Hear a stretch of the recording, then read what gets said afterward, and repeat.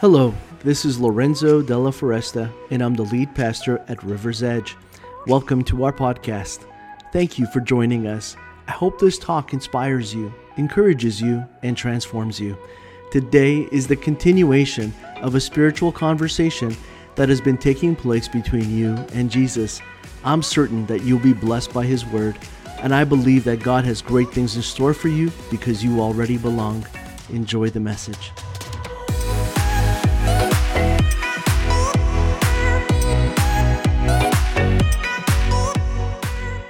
I remember when I was a young man, my dad had a grocery store, and he just wanted to try something different, and he had a lot of Italian products, and we were in a Hunsick, and we weren't far off from Chabanel Street. I don't know if you know that area, but that's where there were a lot of Italians living in that area, and so my dad opened up a store, and we were, basically working in this store from when we were about grade 5.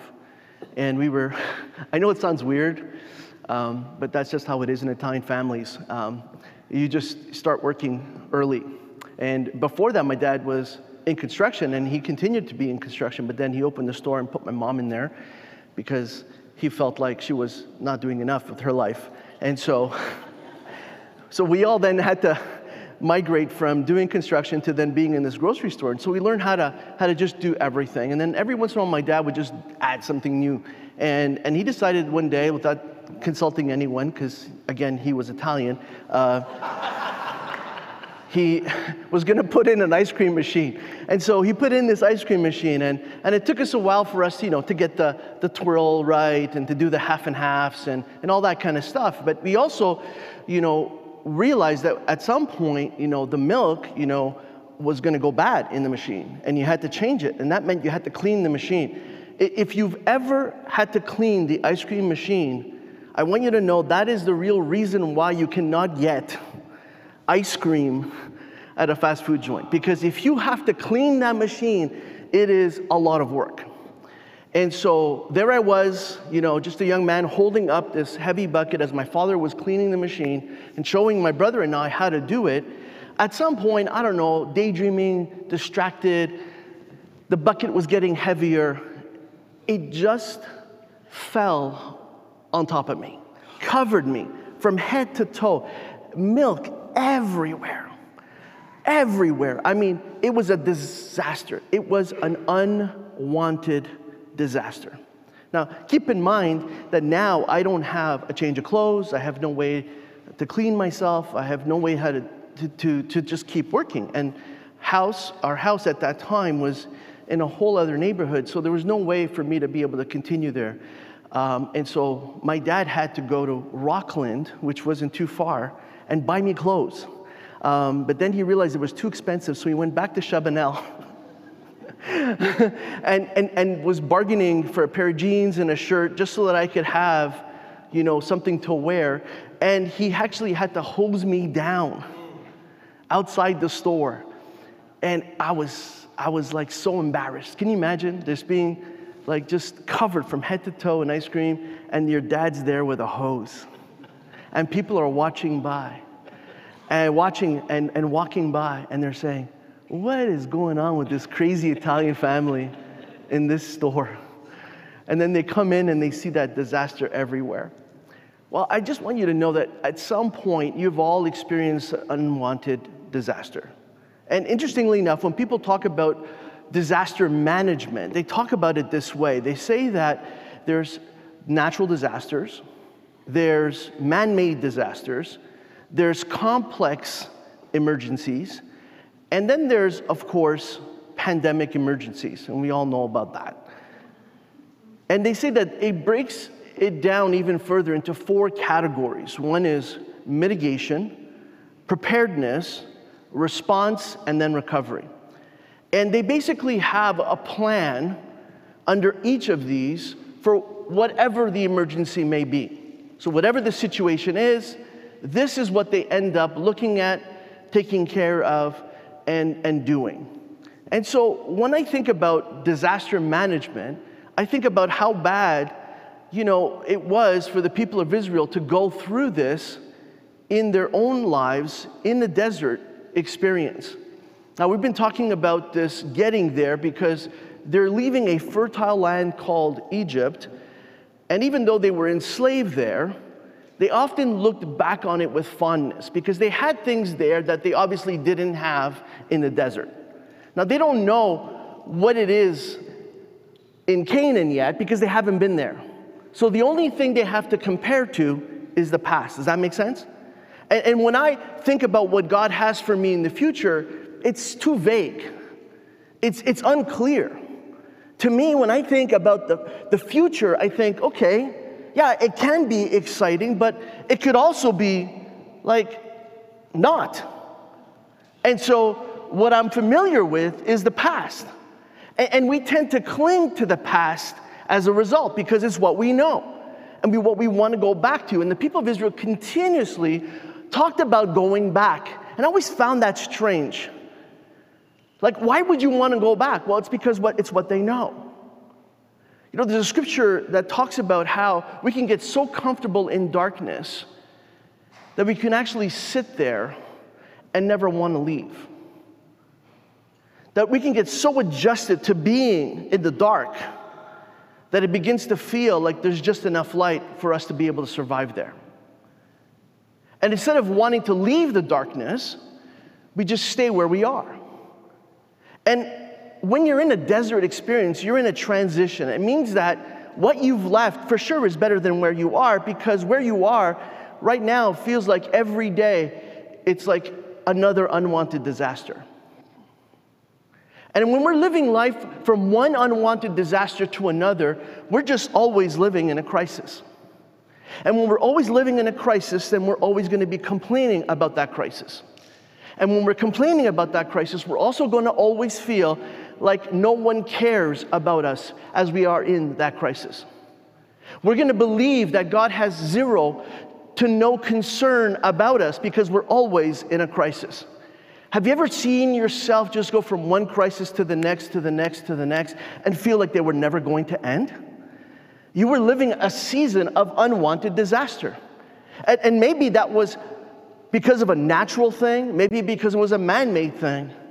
Maybe it was because of someone else's thing, and maybe it was all your doing thing.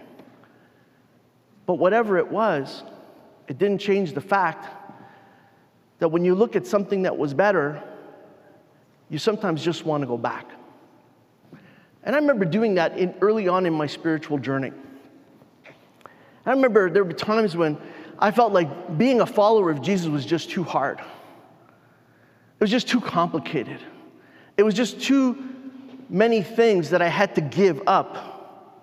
And I've often thought about this phrase where people have often misinterpreted this, and they talk about it like it's just something that you have to carry. It's something that's a burden you have to bear. And they say, you know, take up your cross and follow Jesus. And we often think that cross is just a burden. But that's not what that means. Taking up your cross means dying to the old things. It's not about carrying a burden. It's about dying to the old life. So when Jesus says, I want you to take up your cross and follow me, he's saying, I want you to die to the old life.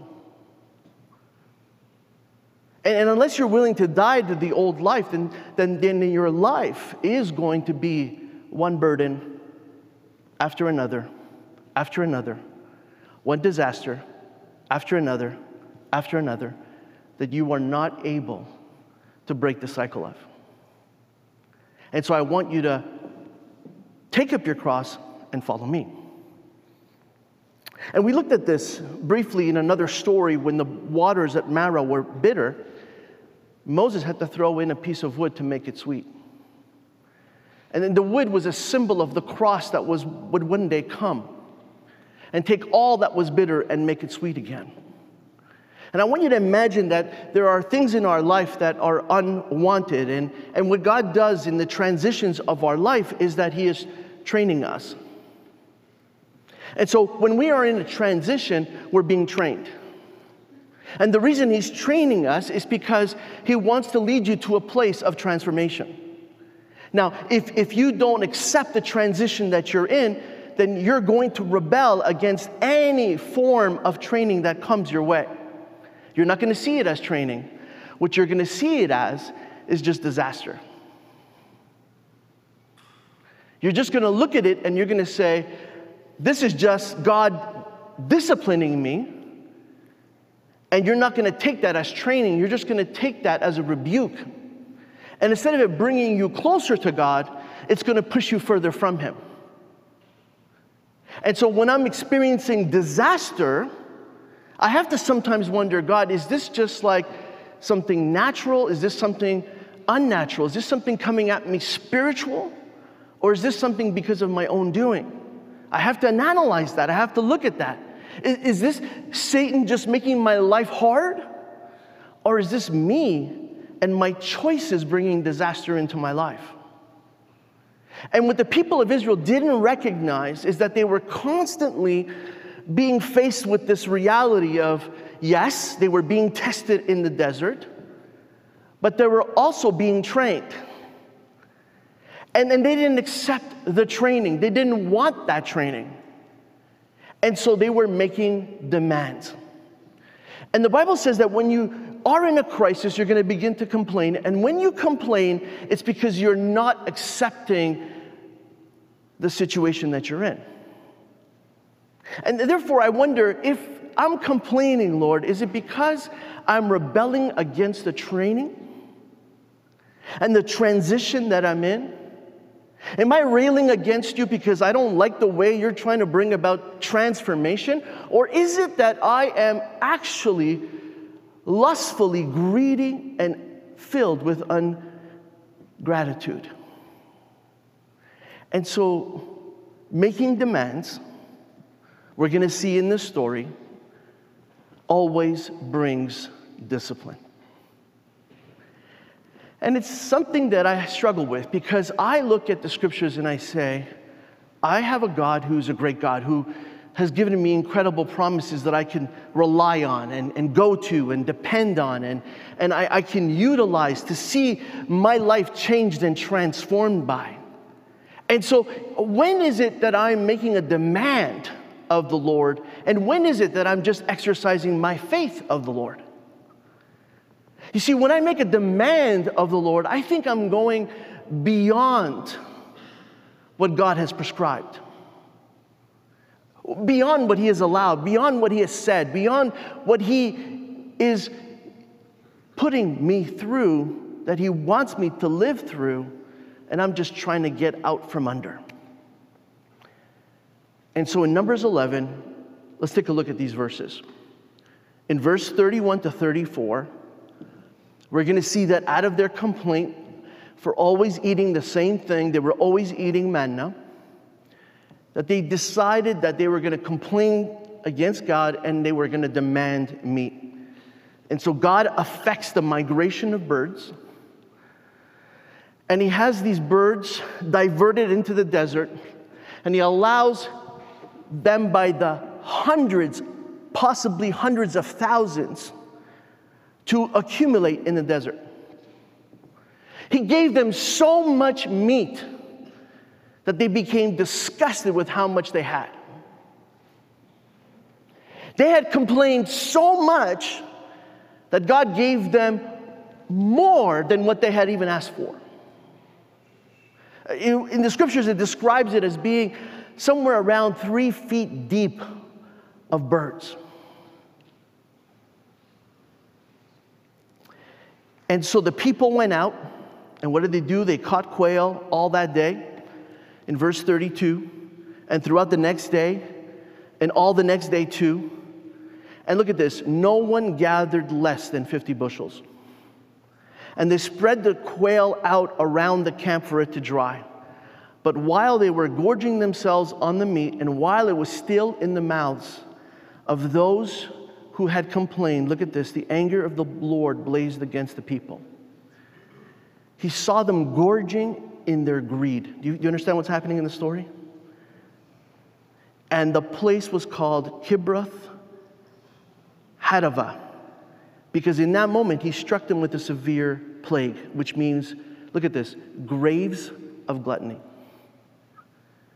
Because they buried the people, look at this, who craved meat from Egypt.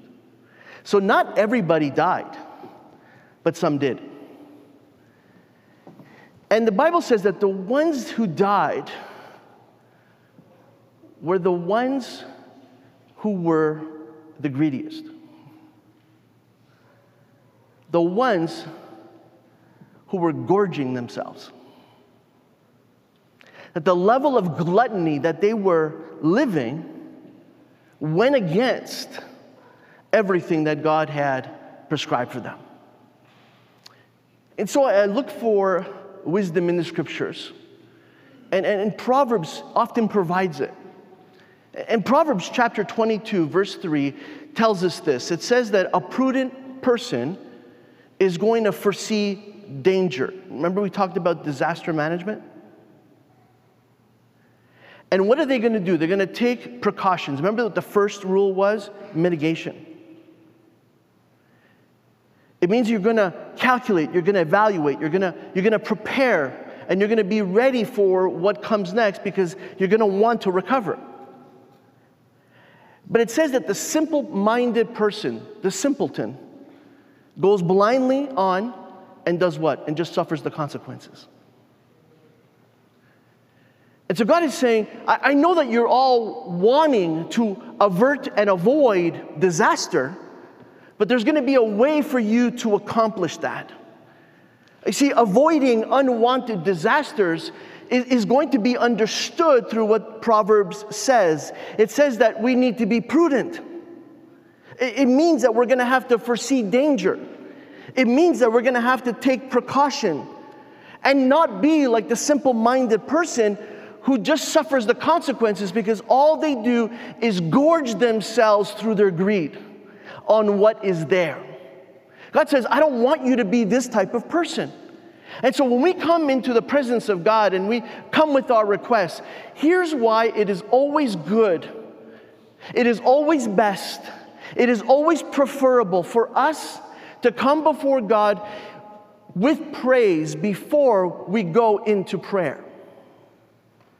Because if you get to the place where you're just thanking God for who He is and for what He has already done for you in your life, you're going to see how your prayers will be transformed.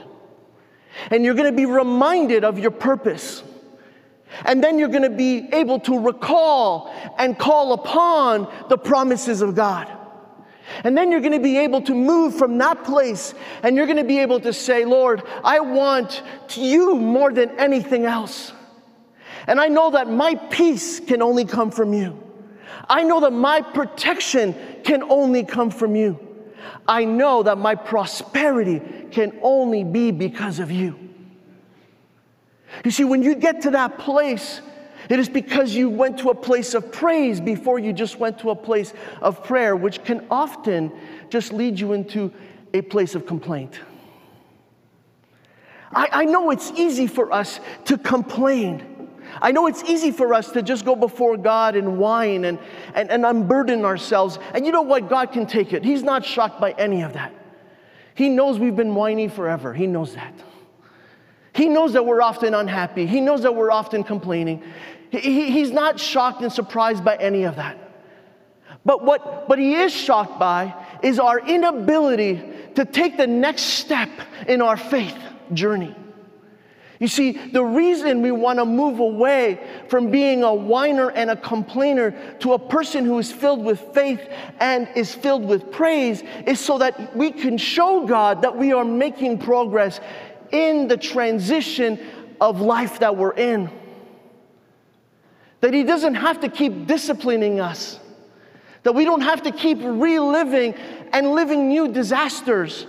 But rather that we can make new discoveries of how great God is and how many great things He can do for us if we will just remain faithful and keep trusting Him and keep believing in Him. He will always be our deliverer. We need God's wisdom. We need it to lead us away from danger and from disaster. That's what Proverbs tells us. It reminds us that this is what we're going to have to do. But God wants us also to experience so much more. And I don't know about you, but I know that even when I'm not asking for God to protect me, I live with the promise that He's protecting me. Anybody else? And that doesn't mean that I don't get injured. I rolled my ankle a few weeks ago, and I've been in excruciating pain for like about 3 weeks now. And it just finally started to get better. It's one of those things that it just takes a long time to heal. Have you ever had that kind of an injury where it just lingers, and every day you wake up and it hurts, and every day you take a step and it hurts, and every day when you're lying in bed, it's hurting you and it's keeping you awake? And sometimes you wonder, Lord, but I was out serving you. I was doing stuff for other people and I got injured. Why didn't you protect me? You think I ever said that? No, I never even brought it up. It's a waste of time. I know how this life works now. I know that I'm not protected from everything, but I'm protected in a way that God takes any situation and uses it to train me, discipline me, prepare me. Because no matter what the transition is in my life, if He's telling me to slow down and to rest, and I don't do it, then He's going to cripple me. And I had to take an entire week off to get off my foot because it kept swelling up. It was twice the size of the other one. I mean, feet are already ugly, but this foot was disgusting.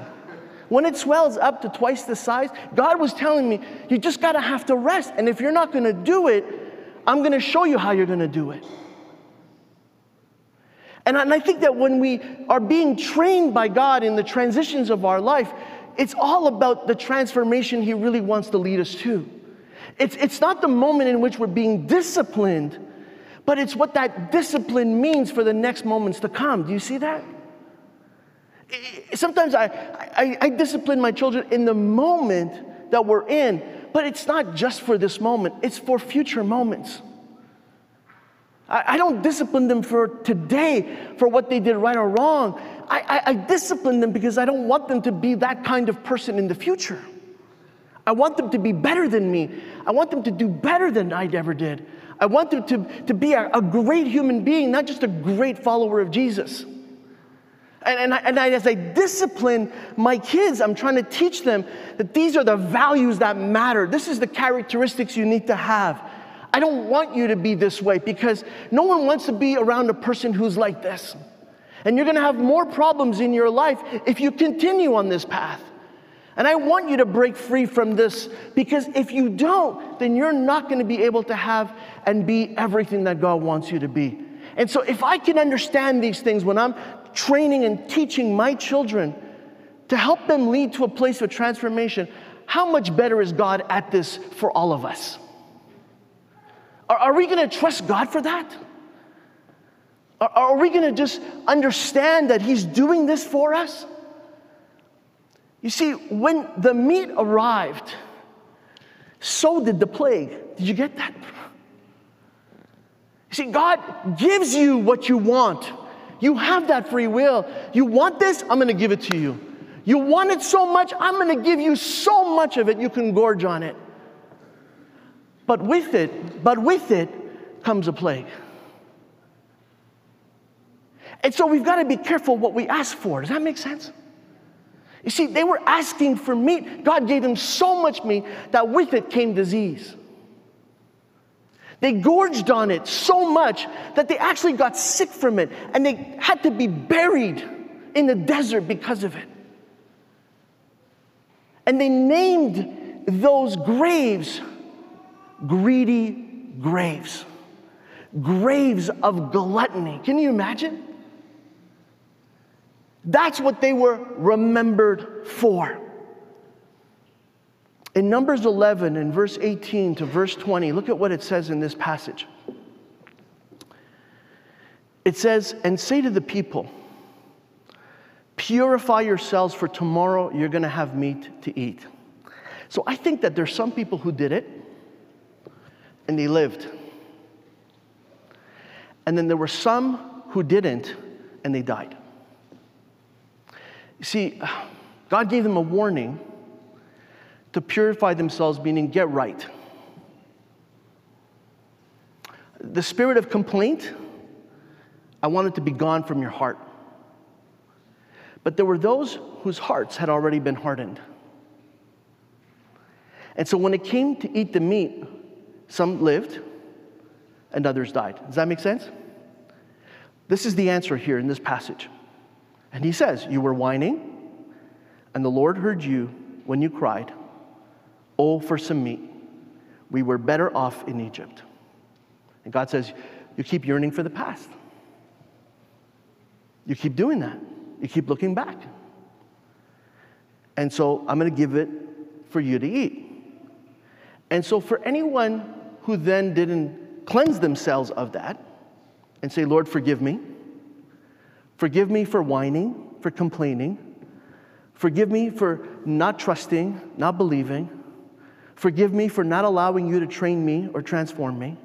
Forgive me for yearning for the past and for a place of slavery. Forgive me for not trusting you. You said that tomorrow you're going to give me meat. I am going to believe in that, and I ask you to forgive me and my household for the way that we have behaved. And those who ate the meat, having done those things, lived. But those whose hearts had been hardened, they're the ones who died. And so God says, look, I get it when you're complaining, when you're whining. I get it when your heart gets hard. I get it when you're angry with me. I get it. I understand it. But there has to come a time where you have to confess this, where you have to repent of it, where you're going to have to turn away from it, and where you're going to have to allow me to do a new work in you. And so the passage reminds us, as we're reading it, that now the Lord, sorry, if you could just go back to verse 18. Now the Lord will give you the meat, and you will have to eat it. Now we can switch. And it won't be for just a day or two, or for 5 or 10, or even 20.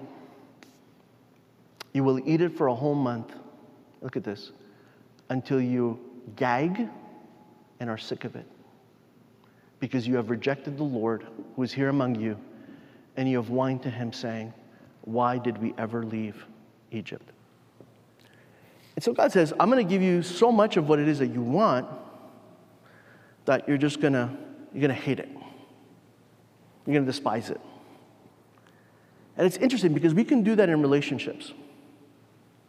You can get everything from a person and then hate them.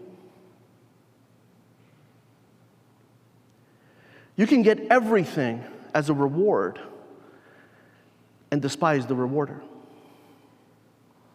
You can have so much of a good thing that it can also become distasteful in your own mouth. You see, God teaches us discipline so that we can understand moderation, so that we can understand that too much of anything is never going to be a good thing. And I don't know what you've been gorging on. I don't know what you've been greedy about. I don't know what you've been driven by. But I want to pray right now that in Jesus' name that chain will be broken. And that you will no longer be enslaved to your Egypt.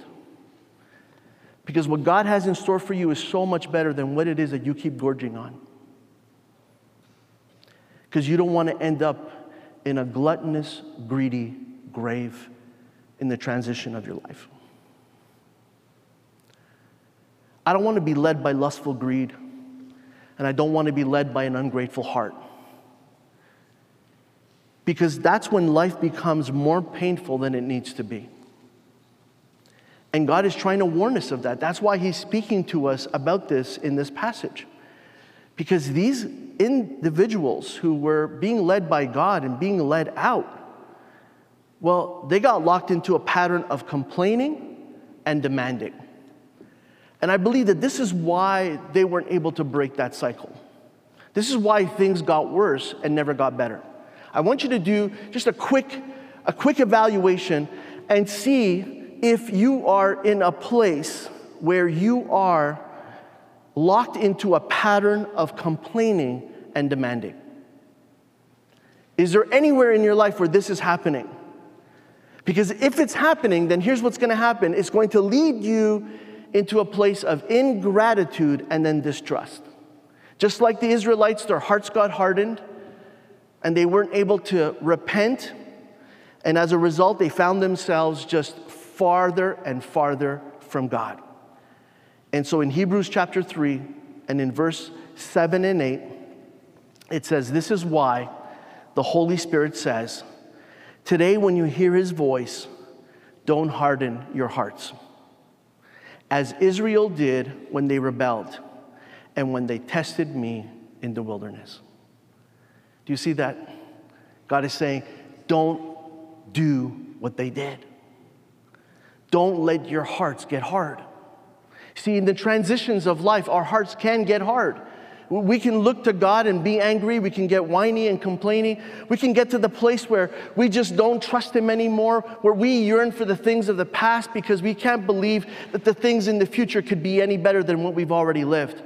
We look at the moments that we're in, and we're not allowing those things to train us and to prepare us for what's next. We're just complaining, allowing our hearts to grow greedy and hardened and distrustful. But we don't want to be like the Israelites in the story. You see, when you get what you demand, here's what happens. It comes spoiled. And God is saying, I don't want that to be you. I'll give it to you, but you'll see that it'll never be able to nourish you. It'll never be able to sustain you. It'll never be able to move you from the place where you are to the place where you need to be. Instead, it's going to come with consequences. And that's going to be the discipline that I'm trying to avoid having to give you. And that's why the meat came with the plague. And that's why some died and others didn't. Because what they did in that transition is even when they recognized that what they had done was wrong, they at least repented of it. And they asked God to forgive them. And when God forgave them, he delivered them. And I want that to be us. I want that to be you. In Hebrews chapter 12 and verse 11, it makes it clear that no discipline is enjoyable. While it's happening, it's painful. But then it says, but afterward, there will be a peaceful harvest of right living for those who are trained in this way. Can we say amen to that? See, God's saying, I'm able to train you in a manner in which it will bring blessing into your life. It's going to be painful for the moment, but it's not going to be like that forever. Because his discipline is intended to prepare us. His discipline is there for us to face the challenges and the conflicts that lie in our future. And God wants to deliver us from those things that are meant to hurt us. Are you ready for that in your own life? Are you ready to receive God's word this way so that you can experience greater things? We're learning from their transition. We're learning from what they went through, for the things that they did wrong, so that we can do them right. And this is our chance to go before God and say, God, I want to do things right now. I want to do them your way. I don't want to do it the way that I've done them in the past. I want to do them in the way that you have in store for us, the way that you have it in store for me right now. Are you ready to pray that prayer with me? Thank you for joining us on the River's Edge podcast. I encourage you to take the message you have just received and allow it to go deeply into your soul. Let Jesus do the work that only he can do. A heartfelt thank you to all those that generously give to River's Edge and make this podcast possible. You too can be a part of spreading this message and creating life change all over the world by going to riversedge.life/give. You can also subscribe, rate, and share this podcast. Thanks again for listening, and God bless you immensely.